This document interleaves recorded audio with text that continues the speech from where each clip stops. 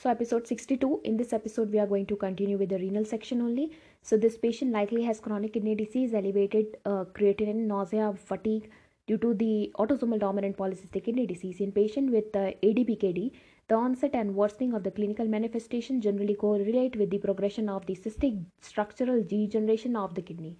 Okay, there is flank pain with or without hematuria frequently occurs and may represent the cyst rupture and nephrolithasis.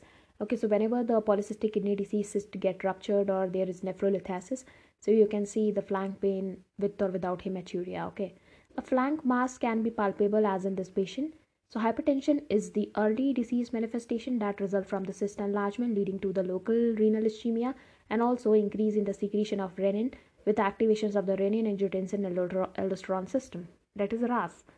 Next is polyuria nocturia, as seen in these patients with accompanying polydipsia resulting from the urinary concentration defect, likely caused by cystic damage to the nephron distal with the impaired recipient of vasopressin signals. Okay, so the vasopressin signals impaired because of the damage to the distal tubules of the nephron. Okay, because of this cyst only, which leads to polyuria nocturia. In effect, a mild nephrogenic diabetes insipidus is created. Progressive renal dysfunctions eventually occurs due to the cyst progressions based on the laboratory result. This patient likely has advanced CKD with the associated anemia. Patients with the autosomal dominant polycystic kidney disease are generally asymptomatic until their 30s or later and develop the end-stage renal disease by 55 to 60 years. The features of the autosomal dominant polycystic kidney disease that occurs outside the kidney includes a liver cyst, evidence in this patient by enlarging liver and also the cerebral aneurysm.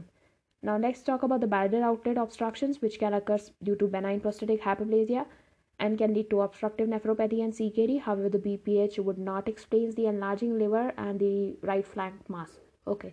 Next is the horseshoe kidney, which is a congenital abnormality associated with increased rates of uretropelvic junction obstruction. Okay, there is UP obstruction and nephrolithasis, vesicourethral refluxes, and also chronic urinary tract infection. So because of horseshoe kidney disease, it can lead to four other conditions, that is uretropelvic junction obstruction, nephrolithasis, vesicourethric reflux, and chronic urinary tract infection. But it would not explain the patient's bilateral flank pain and enlarging liver. Okay. Next is the patient with autosomal dominant polycystic kidney disease are at increased risk of nephrolithasis. Although nephrolithasis can occur with the recurrent flank pain, it would not explain the enlarged liver and would not be a diagnosis causing the advanced CKD. Okay. Next is renal cell carcinoma can present with unilateral flank mass but would not explain this patient's advanced CKD and is less likely in the absence of hematuria, fever, pain, or weight loss. Okay. Although the incidence of renal cell carcinoma is slightly increased with this autosomal dominant polycystic kidney disease. Now let's talk about the next question, where this patient's clinical presentation includes the fever, cough, hypotension, tachycardia, and also lung infiltration on imaging, suggesting the sepsis due to the community acquired pneumonia. So basically the patient has undergone the community acquired pneumonia, because of which there was sepsis, which leads to fever, hypotension, cough, tachycardia, and lung infiltrations. This patient has dry mucous membranes and laboratory findings shows high hemoglobin and blood urea nitrogen and also the creatinine level, suggesting of volume depression. BUN in creatinine is more than equal to 20, which is consistent with pre-renal cause of azotemia. So hypotensions and volume depressions due to the sepsis are typically treated with intravenous fluid, that is isotonic saline, which generally results in improvement of the pre-renal azotemia as well as. Okay, so yeah, and however, this patient's clinical conditions may temporarily be worsen before improving if he develops acute tubular necrosis or septic shock. Therefore, any nephrotoxins such as NSAIDs that can cause the worsening of the kidney function must be avoided. Also, metformin leads to lactic acidosis, which this patient was using for diabetes, should be stopped because it can also lead to acute kidney injury and sepsis. Therefore, it should be withheld until the renal functions improve. Okay, low dose aspirin use does not affect the renal blood flow, and it is not basically showing the precipitations or worsening of the renal failure, so we don't have to stop the use of aspirin here. Next is statins are not causing the kidney disease. It basically causes the rhabdomyolysis sort of thing and myopathies, so we don't have to stop statins here. Okay. Next is the target blood glucose level of for is accurate for this patients, like there was hyperglycemia 140 by 180, and short acting insulin regimens are typically recommended. This patient's blood sugar is currently controlled, and intravenous insulin therapy is unnecessary. To wouldn't have to give this intravenous insulin therapy, otherwise it would lead to hypoglycemia, and also there are various adverse effects of this intravenous insulin. Next is the AC inhibitors and ARBs can temporarily worsen the renal functions and hypertension, so it should not be given in chronic kidney disease or acute kidney disease. Basically, it is given in chronic kidney disease and not given in acute kidney disease. Hypercalcemia is in this patient is most likely due to the volume depletions and hemoconcentration. It should correct the hydration and not require for and does not require the bisphosphonate therapy. So metformin should be stopped. Basically, that was the answer. I just noticed a fun fact, that is, I usually speak this one word repeatedly. That is the basically. So please avoid that. That's my conditional. I should say that. All right. So moving further, the next patient is having tinnitus, fever, tachypnea, nausea, gastrointestinal irritations, and also the after the medication overdose. Okay, so this scenario is highly suggesting of the salicylate toxicity, because if we see the tinnitus with salicylate toxicity due to the aspirin that her father was taking for the coronary artery disease, so the patient took it. Okay, and that too in overdose. So acute salicylate toxicity usually present with mixed acid and base disturbances. So we see the primary alkalosis, respiratory alkalosis, which develops shortly after the ingestion, because salicylate directly stimulates the medullary respiratory centers, which leads to increased ventilation and loss of the CO2, which leads to low CO2 and ultimately causing the respiratory alkalosis. But later on, the primary anion gap metabolic acidosis develops after several hours, because toxic salicylate level inhibits the oxidative phosphorylation, resulting in accumulations of the organic acids such as keto acids and the lactic acid in the blood, which leads to low serum bicarbonate, that is less than 24, and increase in the anion gap. So there is increase in anion gap and low serum bicarbonate, which ultimately leads to the anion gap metabolic acidosis, because the two primary disturbances shift the arterial pH in opposite directions. The arterial blood gas analysis often shows near normal pH. Okay, so in this you see that almost near normal pH. So basically the pH of this patient was 7.41, and the PCO2 was 23, and the bicarbonate was 14. So bicarbonate was reduced, also PCO2 was reduced, but both these findings were reduced, and the pH was almost normal. The mixed disturbances can be recognized by inappropriate compensations for one of the primary disturbances using the Winter's formula for the values in the correct answers. Okay, so expected compensations for the serum bicarbonate of 14 milliequivalent per echo. This should be of PCO2 of 29. Okay, basically how do we calculate that? Bicarbonate into 1.5 plus 8 plus minus 2. So bicarbonate was 14, so I multiplied it by with 1.5, and we then I added 8 to it, so the value was coming to be 29, and which is equal to the PCO2 given. So the actual PCO2 is 23, which is lower, and it's indicating a concomitant primary respiratory alkalosis working in the other direction. There should be a minimal metabolic compensations for the respiratory alkalosis, minimal decrease in the bicarbonate in acute setting. Therefore, the significant decrease in the bicarbonate, that is 14 milliequivalent, indicates the concomitant primary metabolic acidosis. Okay, now so you simply have to calculate it with the help of Winter's formula, which is amount of PCO2 is equals to bicarbonate into 1.5 plus 18, sorry, plus 8 plus minus 2. Okay, and if it is equals to the CO2 concentration which is given, that means everything is okay, like they are compensating each other. But if you see that there is more CO2 with the formula as the original one, so that time you think that metabolic acidosis predominates. Okay, now let's talk about the syndrome of inappropriate antidiuretic hormone, that is SIADH. So etiologies includes the CNS disturbances, which includes the stroke, hemorrhage and trauma. So whenever there is stroke, hemorrhage or trauma, it can lead to SIADH. Some medications such as carbamazepine, SSRIs and NSAIDs. So carbamazepine, SSRIs and NSAIDs can lead to SIADH. Lung diseases such as pneumonia, ectopic ADH secreting small cell lung cancers, and pain and nausea. So these are the etiologies of SIADH. Drugs, you should remember the drugs carbamazepine, SSRIs and NSAIDs. Clinical features include mild to moderate hyponatremia, which is causing fatigue and forgetfulness and also nausea. Next is severe hyponatremia, then you see nausea like seizures and coma. And if it is euvolumic, the moist mucous membrane will be there, no edema, no jugular venous distension. Next is laboratory finding. Hyponatremia, you'll see hyponatremia, serum osmolarity will be low, that is less than 275 milliosmol per kilogram of water, that is hypotonic. Next is the urine osmolarity will be more than equal to 100 milliosmol per kg of water. And next is the urinary sodium will also increase, that is 40 milliequivalent per liter. So management, the first thing which you are supposed to do in SIADH is fluid restrictions, and also you can give the salt tablet along with that.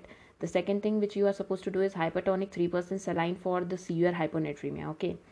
So this patient has symptomatic hypotonic, that is osmolarity was less than 275, hyponatremia due to SIADH.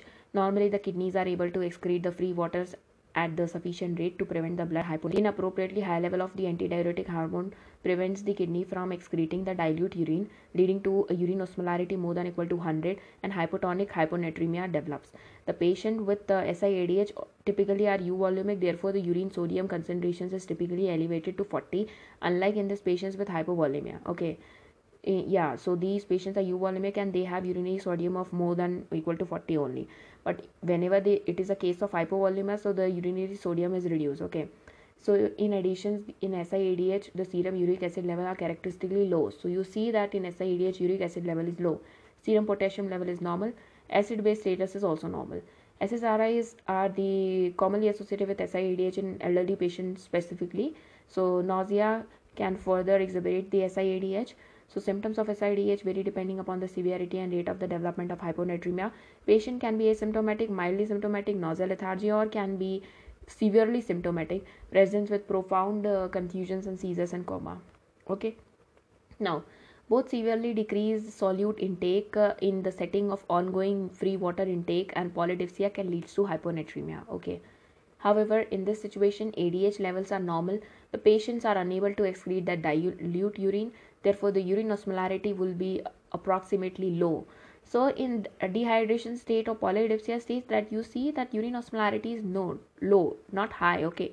Next is intracranial neoplasm can lead to hyponatremia due to SIADH and salt wasting syndrome.